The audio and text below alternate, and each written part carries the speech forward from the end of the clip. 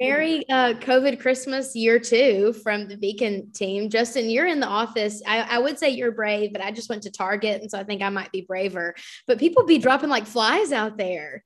This is wild. COVID Christmas round two. Though I feel like with this new variant, it actually isn't nearly as bad. If you look at hospitalizations, they're way down. People aren't getting as sick. So it could be a blessing in disguise that if you're going to get COVID, hopefully you'll get the mildest strain that we've had so far. I don't remember. I had lunch with your wife, Stephanie, and Suzanne yesterday, and we were talking about I forget if it was Stephanie or Kara that said, I think it was Stephanie that said that we should just start doing like COVID parties, like they did chickenpox parties, and just like get in the house, everybody just get it and get it over with. I think people were doing COVID parties, and I don't know that that's a smart idea.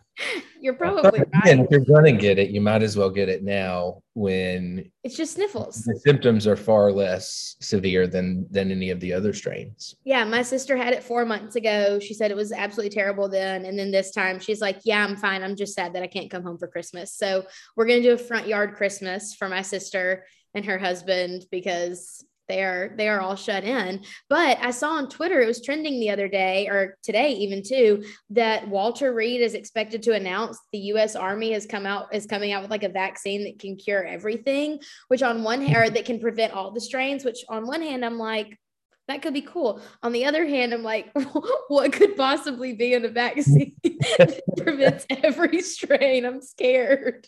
That is interesting. I'll have to consult my doctor on that one. I know. Did you see Outbreak in like the 80s movie with Dustin Hoffman? And yep. I mean, I'm not saying that this is like Outbreak, but I am saying that I will not be watching it because things are too real. It is just all too real. I will say though, I mean, some people have treated this like Ebola, and I think that's problematic. We have to put this into perspective. Obviously, we have to be careful. I'm vaccinated. I encourage everybody to be, if that's what they and their doctor believe is best for them.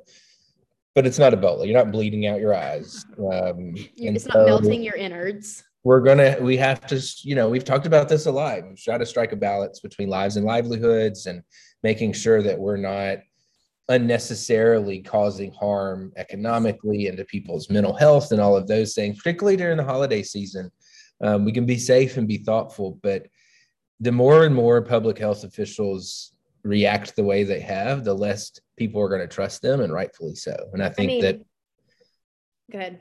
No, I just think that it's, we've got a lot to learn from the past, almost 18 months. Over 18 months, almost 2 years. Over 18 months. Yes. Yeah. I mean, that thing that I sent you guys the other day of the White House, I took a screenshot of the White House website. Yeah. Dan Crenshaw posted, and it was like, if you're not vaccinated, we have no sympathy for you. It's like, geez, it's like some Game of Thrones stuff. Miserable death, and rightfully so. I mean, everything has become so politicized that there's no sanity in the world. And it's very unfortunate. If you're a medical professional and you don't have sympathy for people, I'm sorry, I want to leave you a bad Yelp review. Yeah, you need to think through another position, like go be a high school principal or something, because that's the meanness level you're spitting out right now. It's just too much. It's kind of crazy, but we hope that everybody's safe this year. And, I'm making shut-in kits for all my friends who are shut in. So if you've got COVID, let me know. I'll send you some sugar cookies. She'll make you some really good cookies because I got some this week. So he did get some. And Justin doesn't have COVID. Disclaimer: he doesn't have COVID. He just got cookies. I just got the cookies because and that's a perk of being a friend of Taylor's. You get cookies all the time. So for the last few years, we've had a case going on about sidewalks in Nashville. If you're new to the podcast, you haven't heard about it. Basically, Nashville Metro Council passed a law that said you either have to build a sidewalk in front of your house if you're doing new construction, or you have to pay the city what a sidewalk would cost.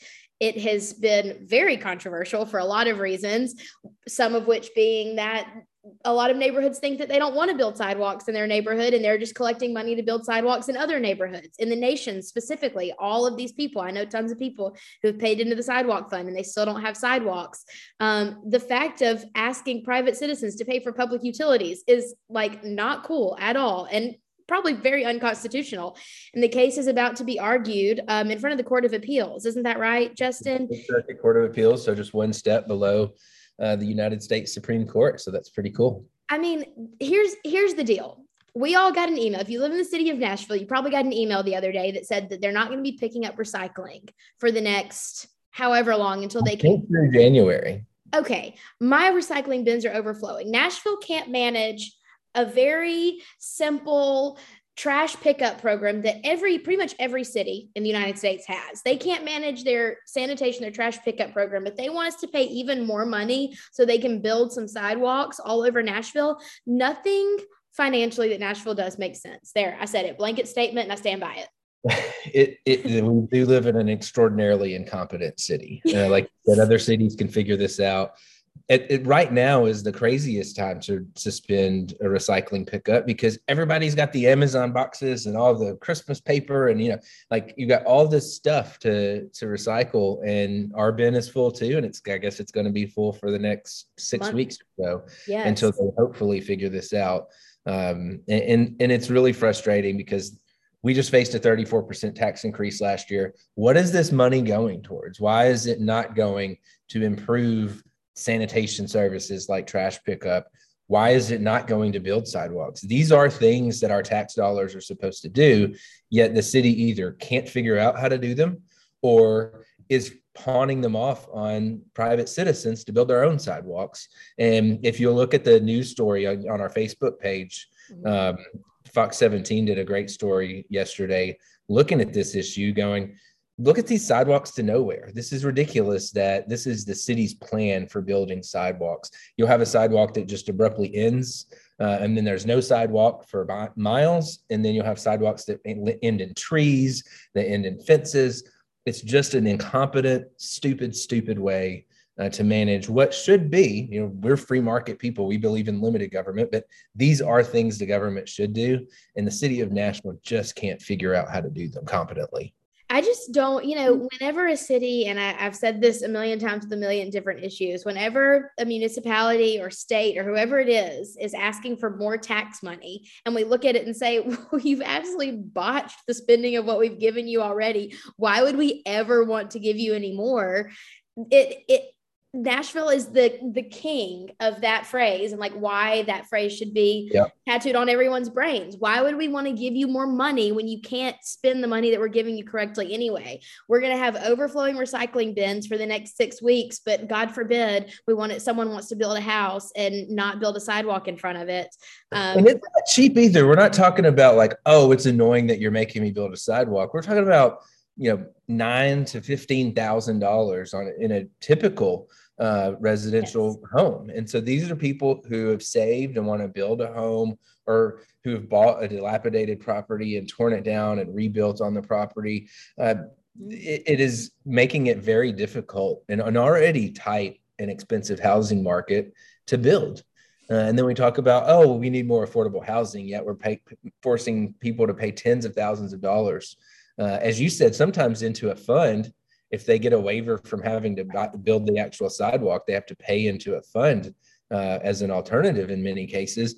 And then where does that money go? It doesn't go to build a sidewalk in front of their house. It goes to build it in other neighborhoods, or potentially no sidewalk at all. Not at all. And so I think that there's a lot to be said about the stupidity of this program. And I hope that the Sixth Circuit will agree with us that not only is it dumb policy, it actually is unconstitutional to force people to do something like that in order to get a building permit. That is not the way government should operate. And whether or not you believe it's dumb, like we do, it should enrage you that Nashville is spending your money so poorly and then asking you for more. They keep coming to us with their hand out. Like that should enrage you that we're not getting the services that we need. And then for the services that they should be responsible for, they're coming and digging in your pockets for it. It's actually insane. And the same is going for on the federal level as well. I know you heard about this, Elizabeth Warren coming in Elon Musk, which let me just say really quick, say what you want about Elon Musk, but he has got an absolutely brazen, he is so candid. He does not care what anybody says. He's going to speak his mind, and I love it. And Elizabeth Warren chose the wrong person to come after. She came after him saying that he doesn't pay his taxes and he's the reason we need all these he's the mega rich, should be taxed even more. And he said, excuse me, ma'am, Ma'am, I've paid $11 billion in taxes. Okay, that, like, try to wrap your brain around $11 billion. I personally can't. That is so much money. And I think that we're seeing it from the federal government so much. They're using not the federal government as a whole, but some of these senators, the high profile senators, are using these talking points that aren't quite correct to get their message across. And people are getting mad about it. And I love it. Well, including the president. You've got, rich people are to blame for inflation, not bad government policy and overspending. Rich people are to blame for our debt and for our deficit, yet they're not the ones that are creating these new programs and spending all of this money without raising the revenue to do it, or making the cuts to balance the budget. I mean, when was the last time that the federal government actually balanced a budget?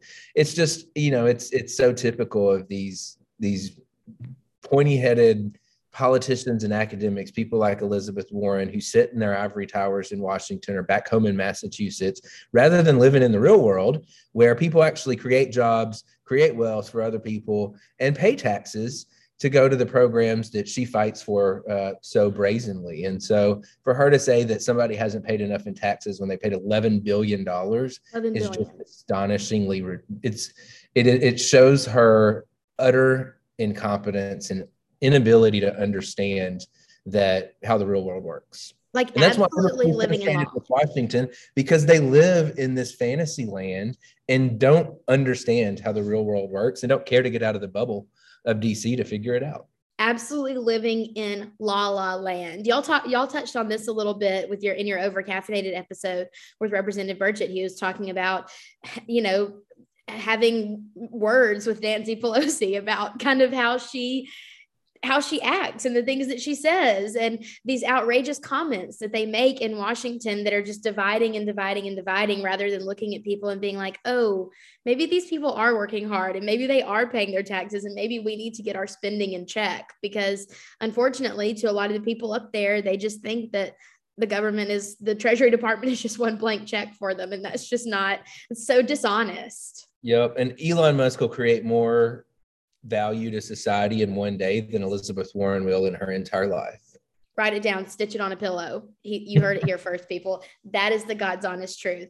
And so, I never really paid a ton of attention to Elon Musk in the past. The whole tech world isn't really my world. But now that he's being sassy, I love a sassy person. I love when people get sassy on Twitter, especially when they stand up for themselves. And I am so pleased to see him standing up for himself and talking about how people in the government are trying to slander him, and he's just not going to take it. And so I actually saw a great video from PragerU the other day. If you're confused about how the balance of taxes between the top earners and the middle class and everything works, there's stuff out there. There are resources to go and look and learn. PragerU just put out a great one the other day that I saw. And just before you say anything, just educate yourself a little bit on how things work.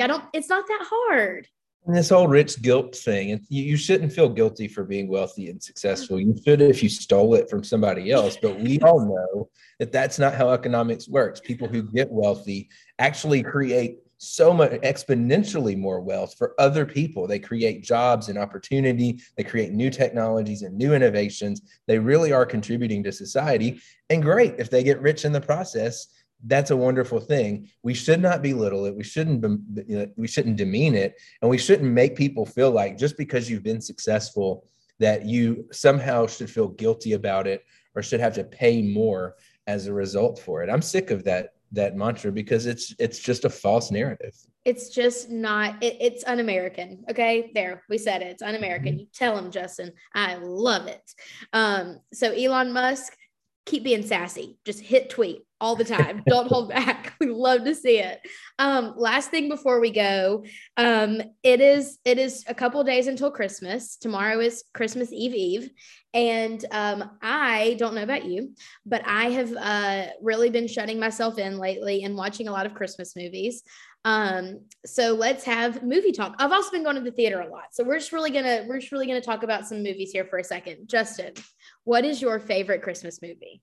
So it's really hard for me because Home Alone is obviously one of the best Christmas movies of all time. And actually, despite sequels being typically terrible, Home Alone 2 is also really good. So I loved Home Alone Is 2. right up there with Home Alone. So it's one of those where the sequel is potentially as good as the original. Now, Justin, is it like a pride thing that you like Home Alone? Show them the photo. Now, guys, Justin, okay, here's why I think Justin likes Home Alone. He wants Home Alone to get really famous. Probably as a kid, he wanted Home Alone to get famous because he looked like Macaulay Culkin. And did you want people to mistake you for Macaulay Culkin? I think I'm seeing this. No, I actually hated it because everybody thought I looked like him. So here is my childhood picture.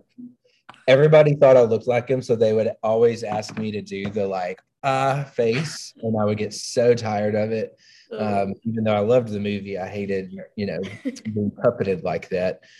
But I guess, I mean, I'm glad I don't look like him now and didn't go on the, career trajectory. He looks a little strung out these days. Yeah, he had a rough life after Home Alone. Child star career. But I will also say, A Christmas Story is just an icon. And so comparing it to Home, they're just different, but it's hard to decide between the two. In fact, if you get a chance, if you live in Nashville or the area, go to TPAC and see A Christmas Story, the play, because it was really, really funny.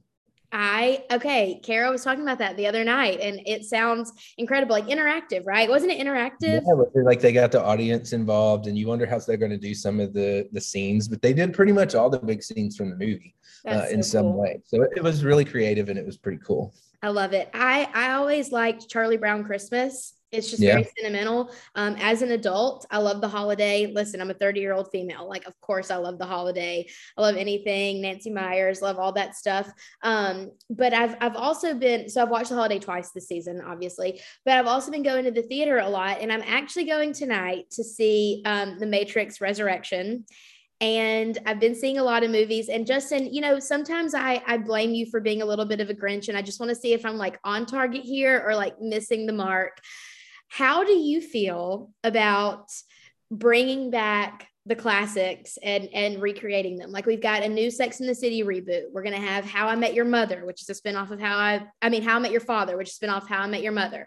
We've got the new Matrix movie coming out. They redid West Side Story this year. Do you think that these reboots are good, or should we just leave it alone? I mean, I think they're usually, they fail. And so I'm for failure. Let people try something and fail at it. Capitalism, they don't tend to live up to the hype. Like, for example, I don't think I would want Seinfeld to come back because it just would be different. Curb Your Enthusiasm has done some cool stuff to like bring the Seinfeld cast back, and that's really funny. So I think there are ways that you can do it creatively. If you try to replicate it and do it the same, or like the new age version of it, like the new Home Alone, I think I've not seen it, so I can't really pass judgment on it, but I'm skeptical because I feel like it's just the same thing, but in modern day, 20 years later, 30 years later, we're getting really old now.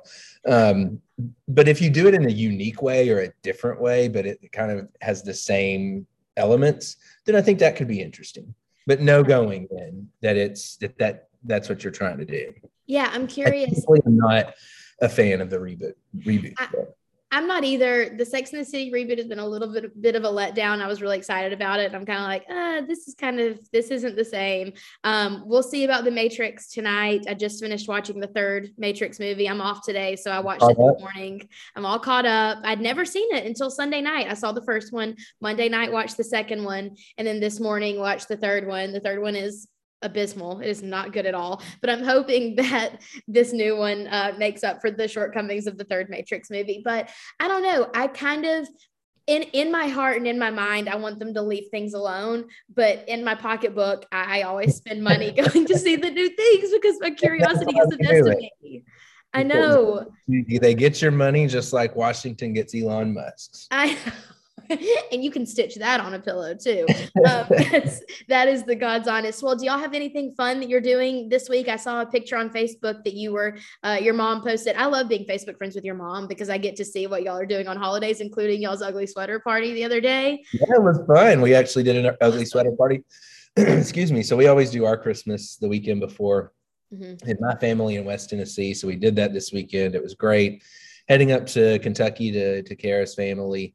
which we always do for Christmas Eve. So that's our tradition, is to go up to Kentucky and spend Christmas Eve. So I'm looking forward to it. It's going to be a lot of fun. It's going to be warm. It's supposed to be like 70 degrees. I know. That's why when my mom said that we're going to have Santa and our Christmas meal outside on Saturday morning, I looked at the weather. It's going to be 70 degrees. So if there was any year for us to have to be outside taking COVID precautions with the whole family, it's not so bad for it to be 70 and sunny on Christmas. We'll take it. Well, safe travels to all of you, and best wishes to your family, Kara's family, and everyone's family who's watching. We will see you next week for our last episode of 2021. If you can believe it, the year is over. So Merry Christmas to all. Almost Happy New Year. And we'll see you next week.